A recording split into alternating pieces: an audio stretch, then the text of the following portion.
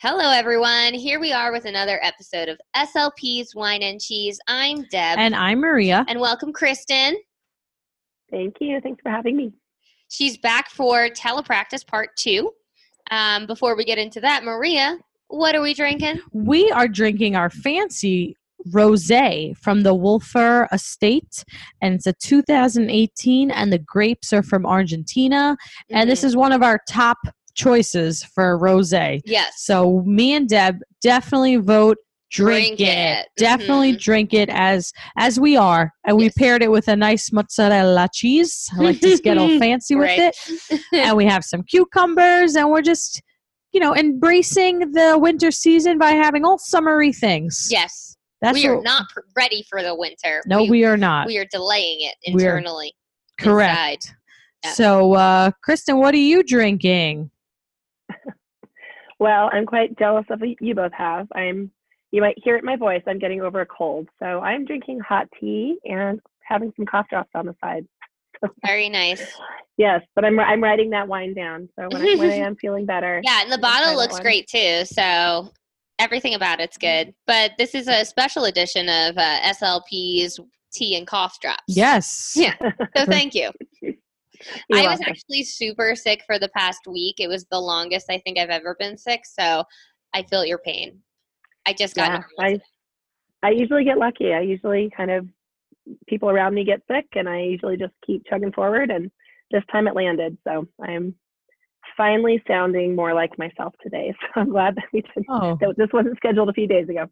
Good. Yes. So that worked out. Yeah, I'm sorry to hear you're feeling sick, but glad to hear you're feeling better. So vitamin C it is. Yeah. So let's jump into it.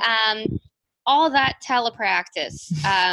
So we talked a bunch about telepractice in part 1, and today we want to focus more so on what therapy looks at, like from sign in to sign out, activities, partners, you name it. So first off, let's talk about early childhood to pre-K speech therapy activities. Okay. So I know this is often a question mark for SLPs considering going into telepractice is how they would translate activities. I will start by saying that when I moved to teletherapy in 2013, several years ago, that was one of the surprises to me, is really how similar therapy felt to being there in person. So once I kind of got the hang of it and the platform and how I was providing services, it was so similar. However, having said that, of course, you're not physically present, and so you're not there to hold the book, to pull out a game board, to have a deck of cards. So, and I think it's particularly there's a lot of questions around early childhood and preschool with them being so little. And I worked in a preschool setting for many years and spent a lot of time just down on the ground and out in the playground and doing a lot of very interactive things.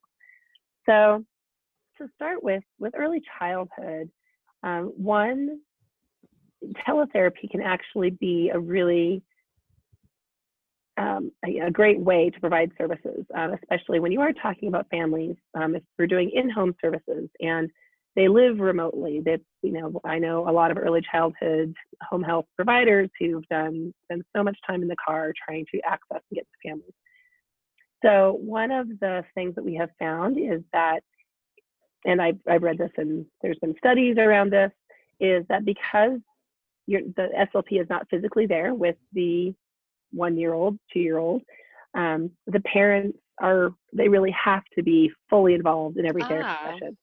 So rather than that being kind of a little bit of a break time, or mom is of course trying to get a million things done during therapy, really the parent has to be present. And so they're learning a lot about what that interaction looks like, how they can support, how they can scaffold.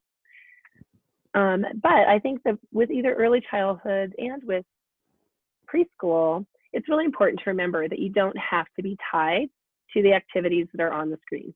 So while there are endless things that can be provided on the screen, it's also really important to remember that developmentally, early childhood, preschool, it might be really important that you're also including objects and items from the child's environment, and you can bring those together. So in preschool, not quite as high a level of support is needed as in early childhood, but it's still a higher level of support from a paraprofessional or whoever you have working with you at the other end. So when I've worked in the preschool setting, I've asked my para to gather some items, some favorite objects for the child I'm working with, have a little speech basket next to the computer, and then I might have, for instance, I can have the book up on the screen. I can have a picture book, and that can be pulled up, something I've scanned, and it pops up, and so I can turn the pages on the screen. And then there could also be a toy that's related to that book. And so we're talking about vocabulary. So the child is still touching and holding and working on those other senses and bringing in those other objects, but we're also integrating the platform and the visuals on the screen. So that can be a really great approach to working with some of those younger students who, it might be, some do great, but for others, 20, 25 minutes just sitting in front of the computer screen, they might need something to touch and hold and manipulate. Right. So their partner, the person that you have with them on their side, they'll have some things that they can touch and that they can manipulate, and you'll provide instructions to them as to like how to use those objects, or like when to increase reinforcement by giving them that object after they completed whatever tasks. Got it. Absolutely. So in that situation, it's likely that the support person would have the headset on with the student, and they really are integrated into that therapy session. And so some preschool students are really highly independent on the computer, and there's not as much of that needed, just kind of some supervision. But it's absolutely, I think that I've talked with some new teletherapists who really thought they had to be exclusively using the materials in the platform. And I think just thinking flexibly and adapting to the student and how they respond and what's going to stimulate the most language or help their engagement. There's absolutely nothing wrong with bringing in some objects from the environment. So that can be part of it. Like I said, and I think maybe we discussed before, at least in the Presence Learning platform, which is of course what I'm familiar with, anything that can be scanned can be uploaded into the platform.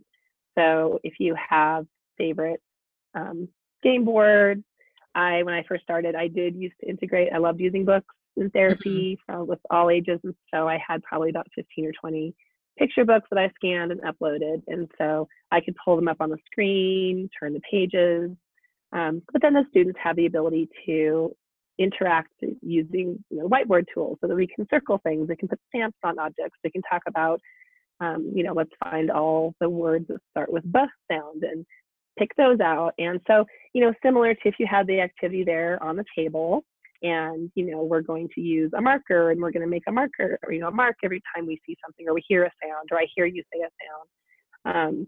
So it's really just translating the same, you're stimulating the same things, you're still working on all the same goals, obviously. It's just the materials are in a different format. Yeah, this sounds similar. Yeah. Right. So basically it would start off. Go ahead. I was thinking of the early childhood to pre-K. I'm thinking in terms of a parent, having the parent be really I guess facilitating is the correct word. Because a lot of times parents might be present in speech sessions when you're working with younger children. Right. Do you ever run into how much cueing and modeling, not modeling, but how much cueing or prompting the parent should give? Because I know the parents want to help the kid and they want, so I wonder if that's common, similar to the speech therapy in real life, I think if you see that too. Similar. Yeah, I think it's very similar. It's, I think, always having that conversation with, why that's not necessarily helping the child. We want them to have greater independence, and we're working toward less support and pulling back on the levels of scaffolding. So we definitely see that when we do evaluations. And so for instance, giving because sometimes we need, if a child we're evaluating either developmentally or physically is not, we can't really trust that they're using a mouse well to indicate an answer. So in our platform, for instance, the mouse shows up as kind of a foam finger. So it's pretty easy to see like what they're selecting. Like if you're doing, a receptive task where they have to indicate something by pointing, oftentimes when I would test my preschoolers, I could tell that they were just taking their finger and like touching the computer screen, right? So that's just like they would with a flip book. I can't see that. So in that case, I would need to work with the parent or the paraprofessional support person to convey to me what they're selecting without prompting the child or without like suggesting what they should point to. So that's an important conversation to have prior to the evaluation, is how to do that without giving that level of support that you're talking about. Makes sense. That makes sense. So basically, it's just like you could have any material that you would use in face-to-face speech therapy can be integrated into teletherapy. You can have physical objects that their partner could be using. Then also you can upload stories and use worksheets that you can circle things and stamp. And you can also, like you mentioned, receptively identify things with like a finger indicator. So it does seem, at first I was thinking to myself, like, how is telepractice possible? But you're making it much clearer. So so in terms of elementary then, what type of activities have you seen implemented for that age group? So of course, elementary, you can start with most of the students. Things can become a little more sophisticated. They're usually able to, well, for one thing, most of the kids that we work with are quite technologically savvy as far as understanding computers and how to interact. So for most of our students, it is just I have a kid that just keeps trying to buy Blu-rays on my computer every time I turn my back. He's like, DVD, Blu-ray, Sony. I'm like, no. He's like on my Amazon already. Like what happened? Purchase apps or something. Yes. Like we were on Starfall. They learn quickly. Yeah. So as we get older, another capability that the platform has is video. So you can upload videos from YouTube, and of course, always important to vet the materials, make sure that you've watched from beginning to end, whatever you are pulling in. But those commercials you cannot account for. Good point. That's true. It's so annoying. It is. So some people have software and I think they take clips, but there's really some great material on YouTube. I mean, I don't know if you've ever engaged, but there's, social skills and phonemic awareness, and like there's great actually therapeutic tools that you can integrate. And then of course there's also it's something you can use for a reward. So there's a lot of that, a little 1-minute clip of a favorite cartoon character or something like that is really motivating for your student that can be included in the queue. And so you can bring that up once you hit your target for the day or whatever it is. So as the kids get older, I think it's more appropriate to start integrating some of those pieces. And then, like I said, anything that can be scanned can be uploaded. So it's especially getting into the elementary age, and as we're adding more language goals and you are potentially tying those language goals to instruction and the classroom, we do much more integrating materials from the classroom. So is there a weekly vocabulary list that you want to be targeting, or a reading passage that you want to pre-teach? So we can work with the teacher. They can email the copy for that week. We can upload it to the therapy room and be working on that as part of the therapy session, so that we do have that connection to the classroom. That's great, because that's a big push. When you're working in a school setting, you have to really align with what you're doing with what the classroom teacher is doing. And some people might think it's hard for you at a distance to communicate with the teachers within that building, but really most communication happens via email, I suppose. Yeah. And file sharing. It is, even if you're there in person, because, so often as on-site SLPs, we're in a few different buildings during the week anyway. So a lot of our communication is happening via email. So yeah, it's absolutely still possible and encouraged, and in some cases required by the students' goals, that depending on how they're written and if they really are tied directly to standards. So there's that piece. And we also have a function called TeamWrite in our platform that really is, so students who like to type, or if you're working on written language in any way, you can type back and forth and you can edit and really like all of the words, features, functionality. So sometimes that is engaging for students. Sometimes they like that, being able to type back and forth with the therapist and with other students. So, one of the cool features of teletherapy is that you can create groups with students who aren't necessarily in the same physical space. So, like a group chat, kind of. Yeah, that's fun. Like we're here, and they just log in, like what we're doing, separate videos, like what we're doing. Yeah, but they have their own video feed, and so I've seen this happen. I personally have done this.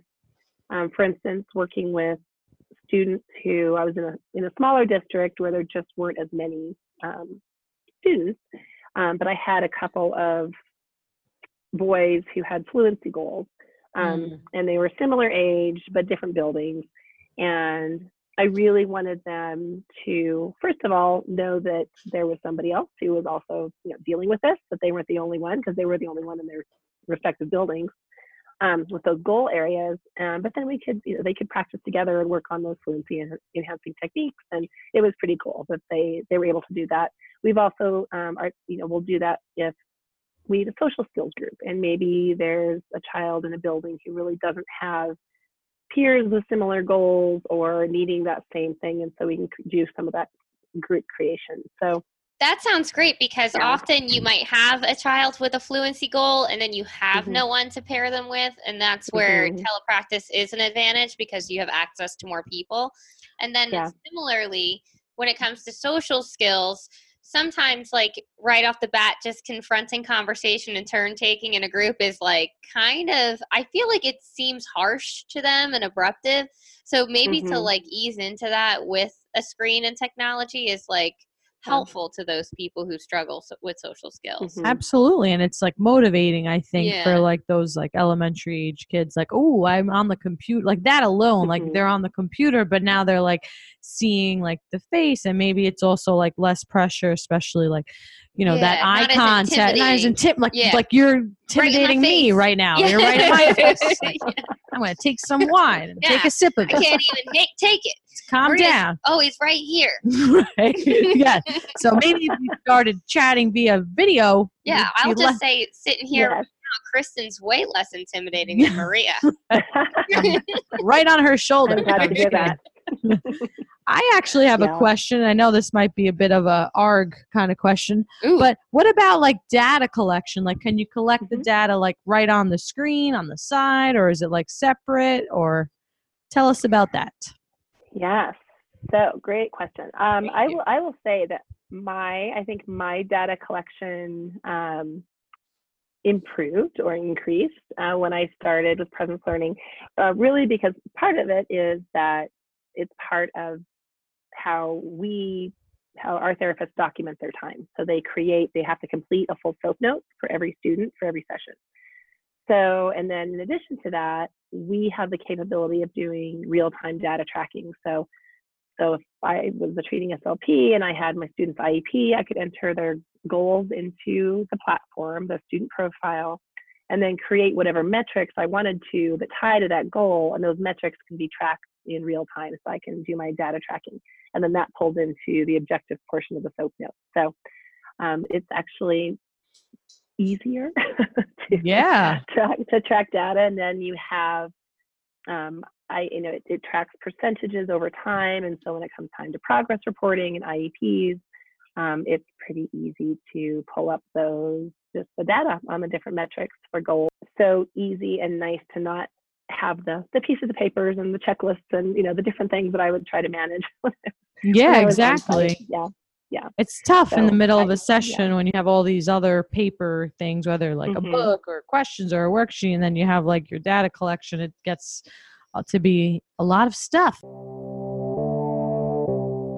This episode of SLP's Wine and Cheese is brought to you by SLP Toolkit. Hey everyone, this is Deb, and I'm here with Sarah and Lisa. Hey ladies. Hi.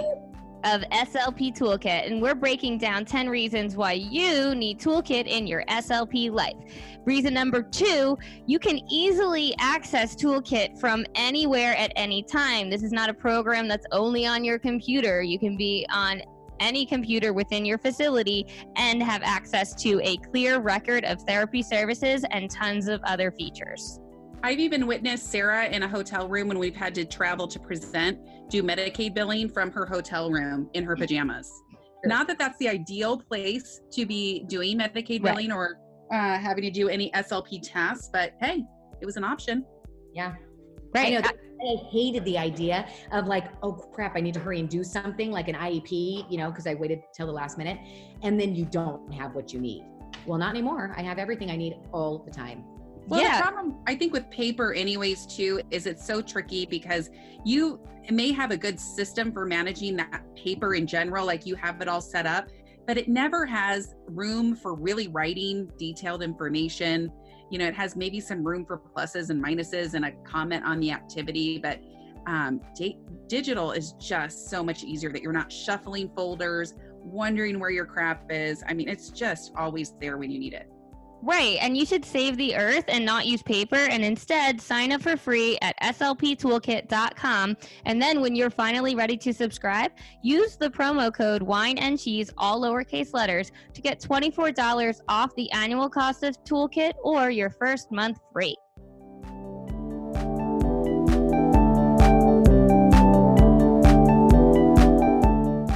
Yeah, something else that seems like it might be easier with telepractice is something that I often struggle with is billing my sessions. And also, especially if something happened where I had to deviate from my regular schedule. But you're essentially like clocking in, signing in. So there's just like digital evidence of that occurring. So you probably don't have to do that whole like, I saw so-and-so from 9:30 to 10, and then from 10 to 11, I saw so-and-so, because like that might populate itself because you signed in and signed out. Yeah, so you mean like for Medicaid billing sort of purposes? Yeah, so we still have to go into a separate system, like the Medicaid system that a district is using to log that information, but we do have it in the platform. So right, but you have it digital, it's already there. Yes, so it's the scheduled time. And, for instance, if a student was 10 minutes late, then we can note that in the schedule that, we didn't, it was only a 20-minute session as opposed to a 30-minute session that day. So yes, helps a lot with just the memory and the details of all of that. Yes. That's great. And that keeps them accountable for being late. Like I was here. I was logged on. You see? Waiting for you. Yes, that is true. Right. So then moving right along, in terms of middle school and high school, what would a speech therapy session look like? Well, I think that what many of us experience, whether you're in person or in teletherapy, is that you start getting into that age and sometimes you have some reluctance around wanting to come to therapy, depending on the student. So for some students, they actually prefer coming to the online therapy because it's just going to the computer. It feels a little less stigmatized sometimes than still being pulled out by the SLP. And of course, that's individual, and some students, they're fine either way. But it is nice to have that offering sometimes for the older students, that it's just a little bit less, I guess, obvious that they might be receiving some support. But like I said, as they're older, still all the same tools, but again, probably even more integration potentially of what they're doing in the classroom, working with teachers. We can, again, do grouping as appropriate if it is still appropriate at that age, depending on what they're working on. But sometimes we're also moving to a consult model, and so we really might be, just as you would, just depending on the student, the time might be spent checking in with parents and teachers and seeing how things are going in the classroom setting. It's even possible to observe in the classroom. The therapy platform, the Pleasant Learning Platform is of course secure, FERPA compliant. But what sometimes we will do is use an app called VSEE, because it's a secure app. It's a letter V and then SEE. So it's like Skype, but Skype is not secure, a secure platform, at least not the free version. So, for instance, I can coordinate with the paraprofessional in a classroom or who's supporting speech services, and say, I'd really like to observe Johnny giving his speech today in the class because we're working on fluency, or I'd like to see how he's interacting in that group setting. I know they're doing some work today.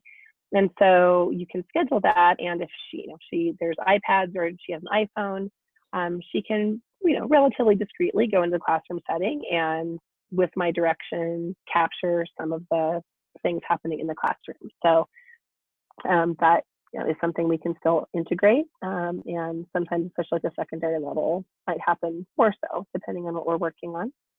But I say it's always about engaging the students. So as the kids get older, making sure that obviously using age appropriate activities and something that's going to be interesting to them and more challenging. And so some of the games that we have can be modified, really for any age range, interest area, so really personalized.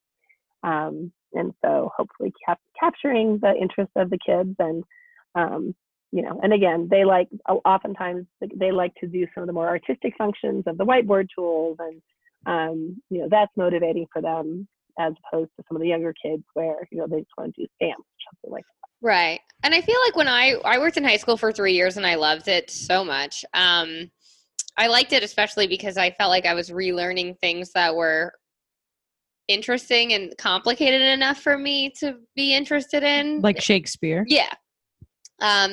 So I, for the most part, worked on things that those students were assigned rather than coming up with brand new activities. And if I did come up with new stuff, it was all reading poems and writing poems, which they're all so emotional. So they were really into that. Right. But I would say that's true.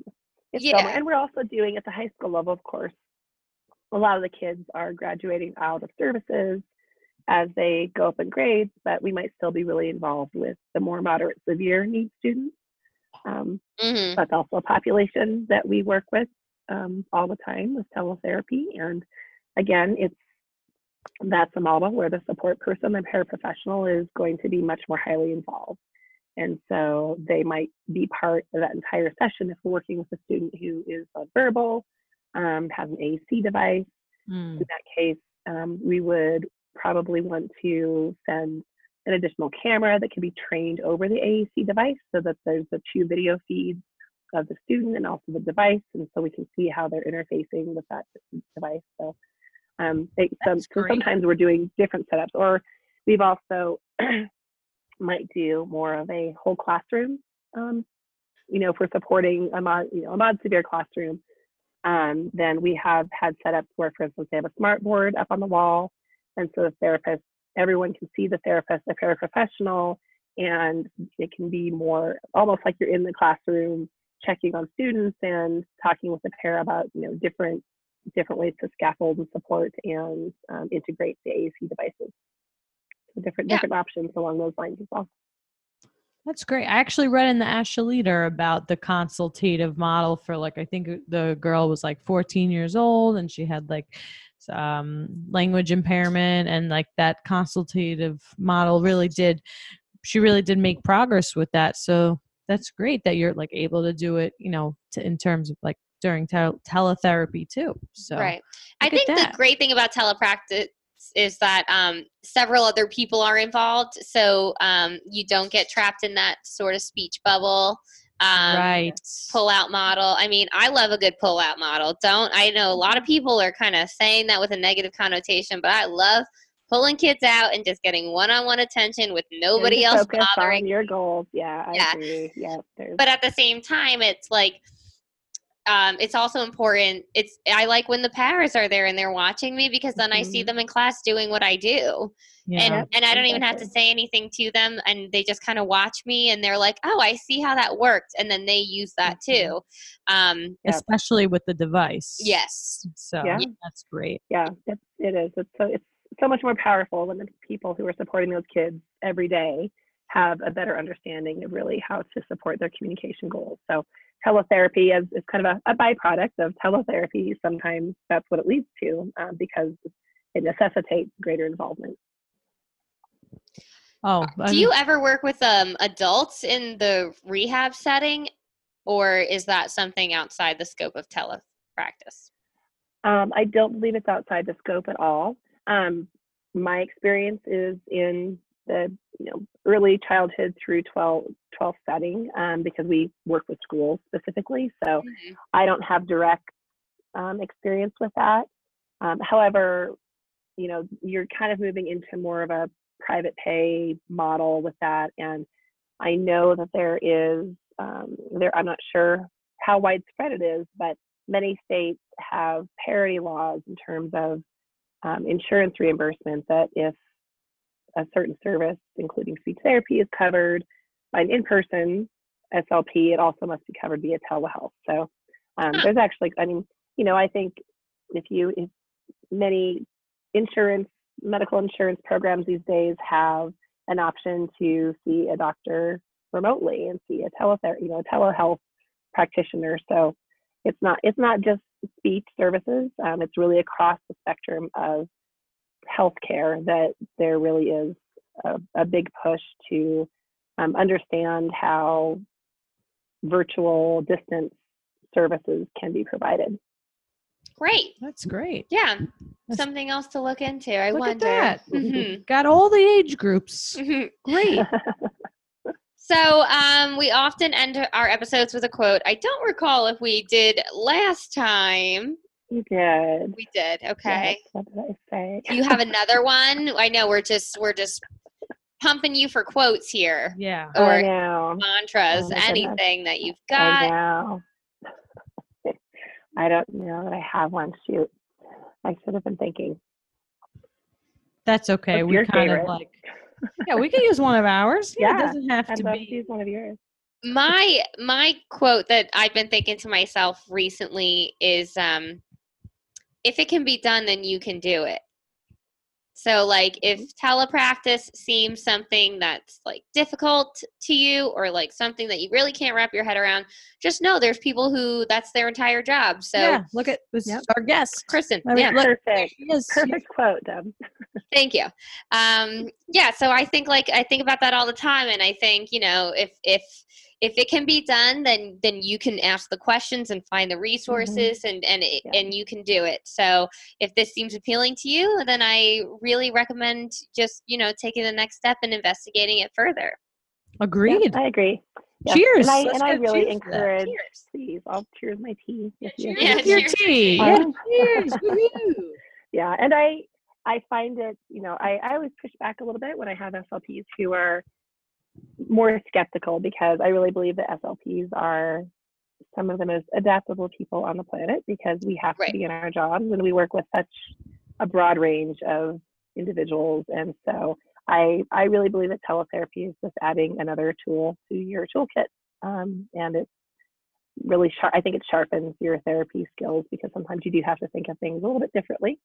And that is usually a good thing, I think, when we're expanding our in whatever we're doing. So I agree that if you're interested, then absolutely it's very doable, and many people have made the transition or do it part-time or whatever it is, and absolutely love being able to work from home and providing services in this model.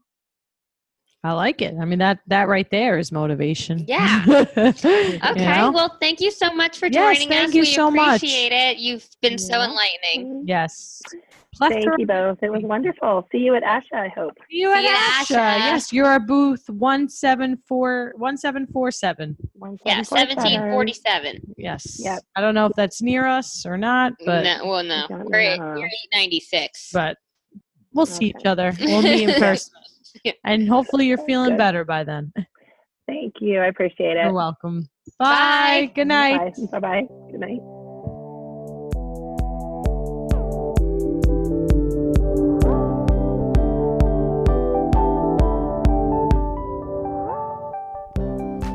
That's our show, everyone. Thanks for listening to SLP's Wine and Cheese. We have new episodes every week, so be sure to subscribe. Also, we'd appreciate it if you'd like and review us on iTunes. If you love the show and want more bonus content, check us out at patreon.com/SLP's Wine and Cheese.